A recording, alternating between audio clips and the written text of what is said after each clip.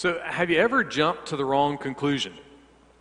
Ever jumped to the wrong conclusion? There was a specialist. She evaluated the cognitive development of young children, and one of the things that she did as part of her evaluations was she would give kids idioms and have them interpret what they thought the idiom was. One day she was giving an idiom to a little girl, and the idiom that she gave was this one: strike while the iron is hot. It's a blacksmith term, but as an idiom, it's usually used as, hey, here's the opportunity, here's the chance, do it now. So the little girl kind of scrunched up her face for a minute and was thinking, and she finally said, I think it means hit people while you're still mad at them. It's close, but it's the wrong conclusion. Another little girl was in her mom's office, and she was looking at this big, huge calculator on the desk. It was one of those, printing calculators that have all the buttons and makes all the noises and has the roll of paper and prints all the numbers. And so the little girl looked up at her mommy, and she said, Mommy, is this how you make money? And her mom said, yes, I'm a CPA. That's how I make money. The little girl said, oh, okay, Mommy. And then she started punching all the buttons, and it was making all the noise, and the paper was rolling, and it was printing the numbers. And she looked up at her mom, and she said, Mommy, I just made us some more money. Close, but wrong conclusion. Little boy sat back after dinner one night, and he said, oh, Mom, I'm full. And she said, okay, then no dessert for you. And he said, well, actually my food stomach is full, but my dessert stomach is still hungry. See, that mom, she jumped to the wrong conclusion. She forgot about the dessert stomach. And you can't forget about the dessert stomach because, some people just get mean if they don't get dessert, right? Yeah. Listen, we all jump to conclusions. All of us. We jump to conclusions at people in our house. We jump to conclusions at people in the State House. We jump to conclusions at people in the White House. We jump to conclusions with people who won't leave their house. We jump to conclusions with people who won't stay at their house. We jump to conclusions at people at the Waffle House that don't wear masks, and we jump to conclusions with people at the Waffle House that do wear masks. We jump conclusions. In fact, a lot of people right now, the only exercise they are getting is opening social media and jumping to conclusions. There's a guy this week, he went for an x-ray, and I was reading about this, and his x-ray showed that he had a fracture in his leg from jumping to conclusions. Yeah, I got these dad jokes all day. I can keep these things rolling, What if I were to tell you that there is a conclusion that you need to jump to? That one of the best things you could possibly do in your life is to jump to a conclusion. Now, notice the language here. Jump to a conclusion. There is a specific, unique conclusion that you need to jump to. One that is historical, and it's practical, and it's spiritual, and it's emotional. It is a reality, and you need to jump to it. So what is it? What is this one thing that we need to jump to? Well, Jesus was sharing some of his last words on earth. He was talking his disciples to his closest friends, and he was giving them their commission, so to speak. He was giving them the most important thing that they needed to do for the rest of their life. College graduates, high school graduates, you're in a similar position today. You're in this moment where our society kind of says to you, hey, you got to have it all figured out. You got to know what you're going to do right now for the rest of your life. But if I could just graciously take some pressure off of you and just say this: if you can get this, if you can get this thing that Jesus said, if you get this, you will have everything that you will need for the rest of your life, no matter what you do and when you do it. This one thing is that big. So, what did Jesus say? Let's find out. Matthew chapter 28, verse 20. And lo. That's what Jesus said. And lo. Boom. That's it. All you need to know. One word, two letters. Lo. Well, what is lo? Well, it's not short for Lobot. It's an actual word all on its own. And lo very simply means take note. Pay attention. Get this. Tattoo this on your brain. This is something you need to dial into. You may have heard another idiom, famous last words. It's the idea that maybe you might say something a little too soon and not long after it'll be found out that what you said was not really how things turned out. But there's also famous last words, right? The things that have been noted and reported that people actually said just before they died. Well, these weren't famous last words from Jesus because he wasn't dying. He had already done that. Jesus was arrested about 2 o'clock in the morning on a Friday.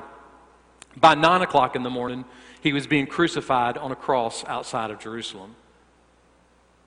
By that afternoon, he was dead. His dead body was carried to a tomb owned by a man named Joseph of Arimathea. On the third day, though, that tomb was empty because Jesus had risen from the grave. He was no longer dead. He is risen indeed, and he is still alive today. So because Jesus is the only one ever to die, come back to life, and never die again, that makes these non-dying, quote-unquote, famous last words, so to speak, super gigantically important. Gary Boulding is an artist from El Dorado, Arkansas. He was a professor at Stetson University in Florida from 1989 to 2017. He was asked to be the commencement speaker at the 1998 graduation of Emory University. And in his speech, he said this: "Your families are extremely proud of you. You can't imagine the sense of relief they are experiencing. This would be a most opportune time to ask for money." That's probably some good advice right there, right? Probably a really good time to get on their good side because they're all about you right now. Well, Jesus was not giving a commencement address. Jesus was not trying to encourage his disciples after they graduated with their master's degrees.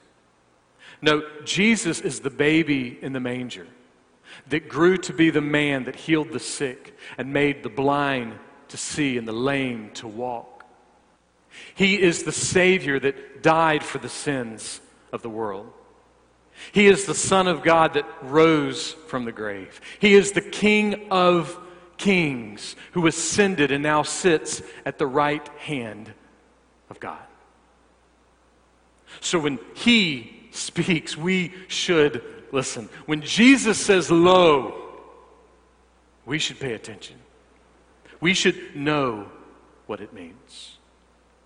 So, what did he tell his friends? Listen to the rest, verse 20. "And lo, I am with you." Those aren't just words for his disciples. They aren't just words for his friends. If you are a Christian, if you're a true follower of Jesus, those are words for you. So don't miss them. Jesus is with you. He is with you. The baby that was born in a manger, that grew to be a man who healed the sick and made the blind to see and the lame to walk. The Savior who died for the sins of the world. The Son of God that rose from the grave. The King of Kings that ascended into heaven and is now sitting at the right hand of God. He is with you. Jesus is with you. Just marinate on that for a moment. This might be a good time to just kind of ask your heart that question. Is Jesus with you? Is Jesus with you? Are things right between you and God?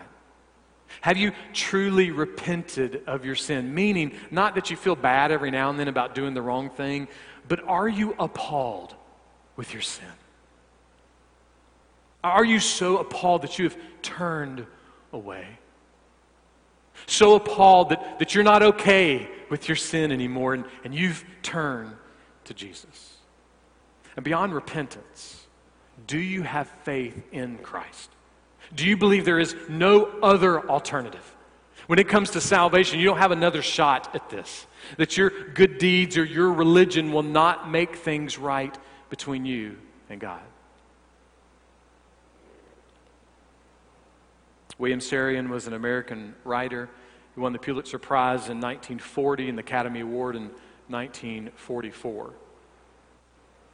It is said that on his deathbed, he said this, 39 years ago this month is when he died. And this is what it's reported he said. Everybody has got to die, but I've always believed an exception would be made in my case. What now? When it comes to death, there are no exceptions.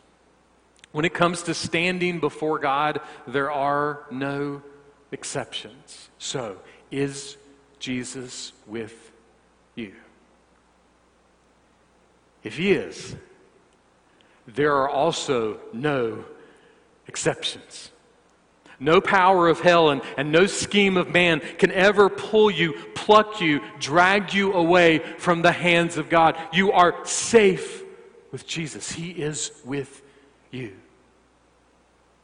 Now that is biblically accurate. It sounds spiritually comforting, but how? How is Jesus with a Christian? I mean, Jesus died. He rose from the grave. He ascended to heaven. He's at the right hand of God. So how can he be with us?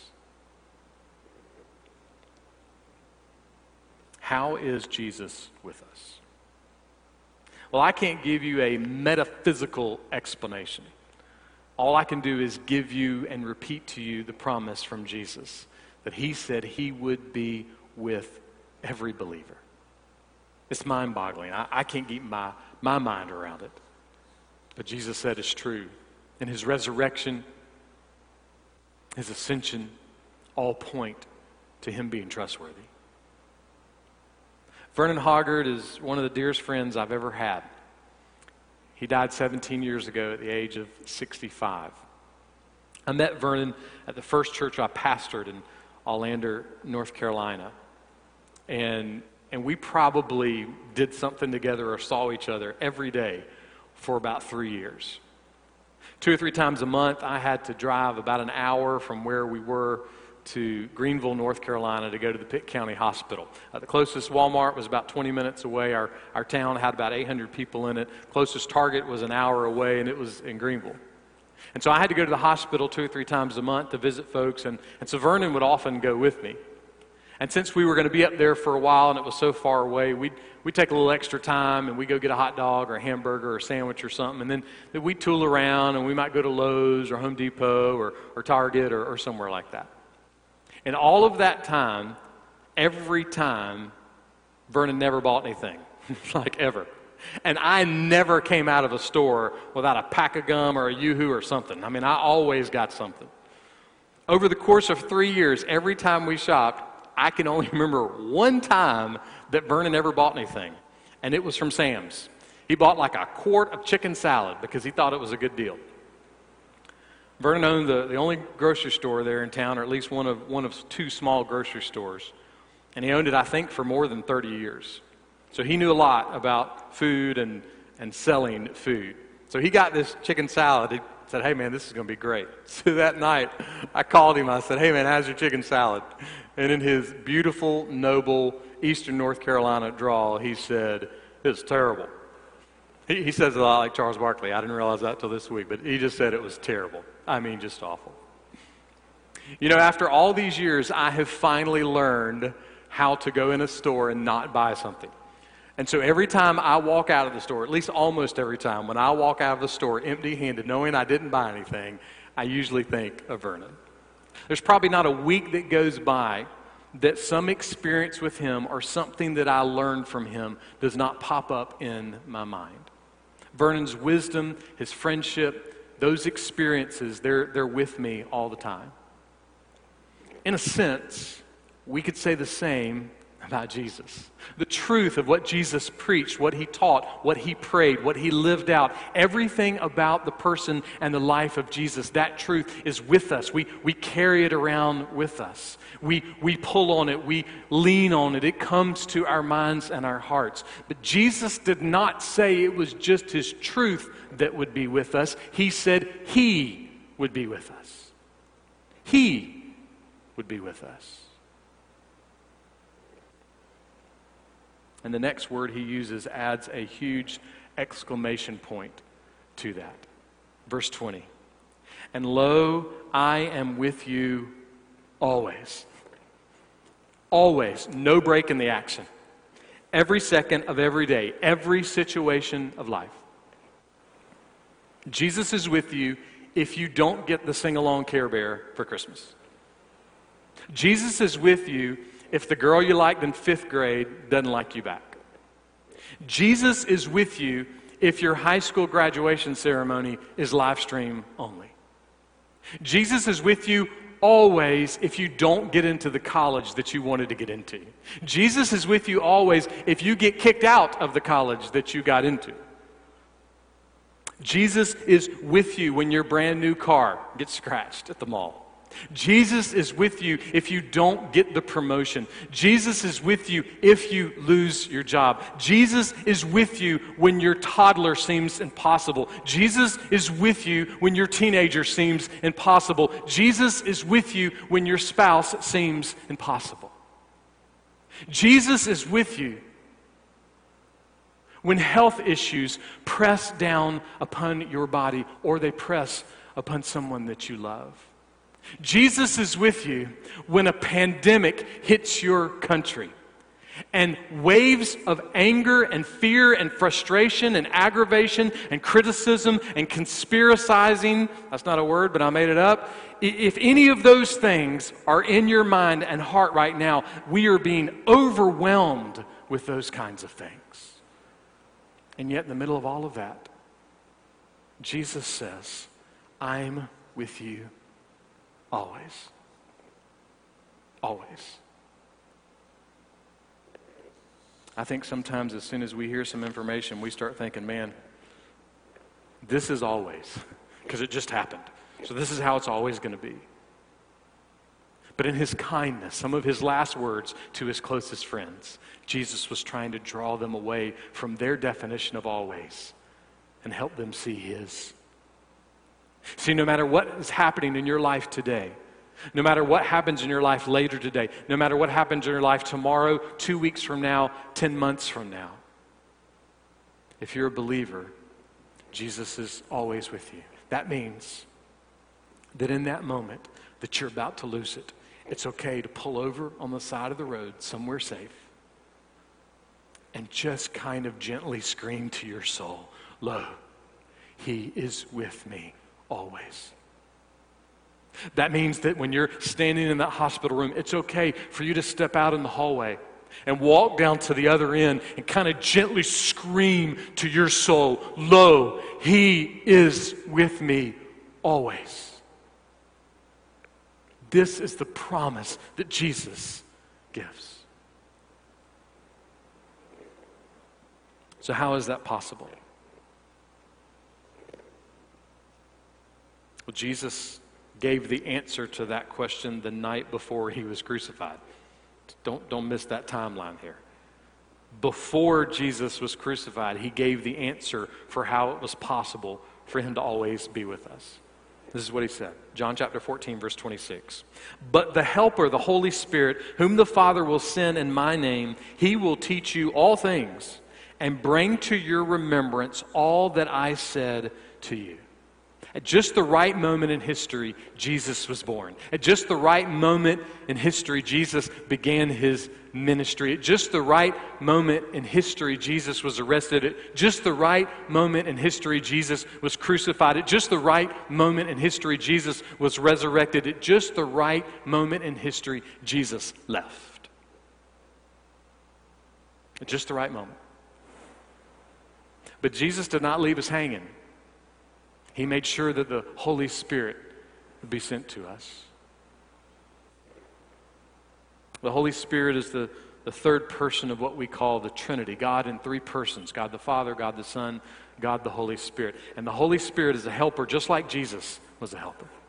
The Holy Spirit helps people get rescued. The Holy Spirit helps people come to God. The Holy Spirit, once He comes and once He brings a person to God, the Holy Spirit stays.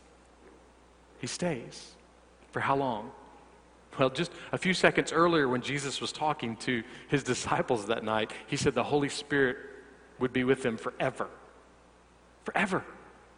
I mean, talk about a cure for loneliness. The Holy Spirit of God with you forever. In the Old Testament, the primary source of help was God. At the beginning of the New Testament, the primary source of help was Jesus. But we live in this time where the primary source of help is the Holy Spirit.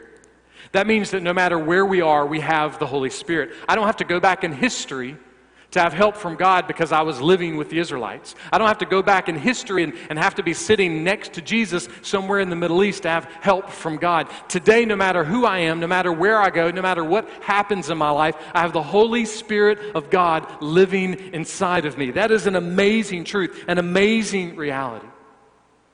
In the Old Testament, the picture of the Holy Spirit was that the Holy Spirit would kind of come and go. But in the New Testament, the picture of the Holy Spirit is that He comes and stays. He's permanent. He's not temporary.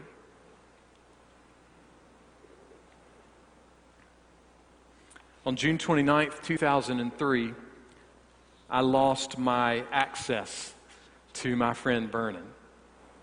He went to be with the Lord. But I have never lost access to Jesus. It is impossible for me to lose access to the Trinity. It's impossible because for me, Jesus, when He says He's with me, that can't be canceled out because I cannot be disconnected from the Holy Spirit. And so Jesus did all the math for His friends before He even went to the cross. Eventually they were going to hear, "Hey, I'm with you always." But He gave them the math beforehand. Here's how this works. I can be with you always because you cannot be disconnected from me. Now, how does all that work? I don't know. I mean, I can't explain it to you in human terms. Jesus was speaking with a church leader one night named Nicodemus, and this is what He said to him. John chapter 3, verse 8. "The wind blows where it wishes, and you hear the sound of it, but do not know where it comes from and where it is going. So is everyone who is born of the Spirit." I love how Billy Graham reflects on this passage.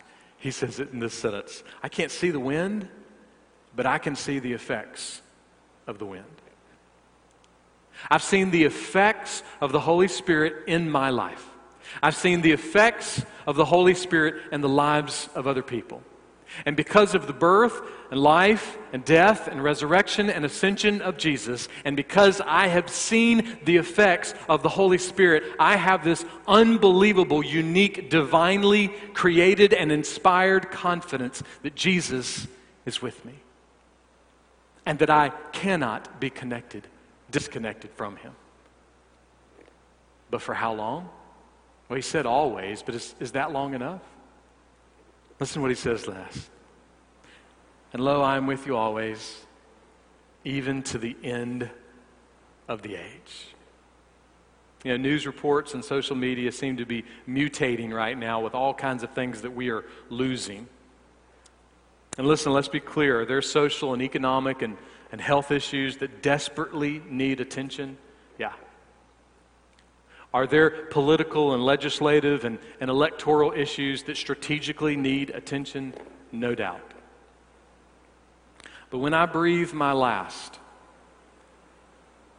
I will not be looking for the hand of the president or the governor or my senator. I won't be looking for the hand of my pastor. I won't be looking for the hand of my favorite band or my favorite athlete or my favorite celebrity. I won't be looking for the hand of my best friend. I won't be looking for the hand of my wife. I won't be looking for the hand of my kids. Because none of those people are able to be with me always, and none of those people can take me from life to death to life again forever.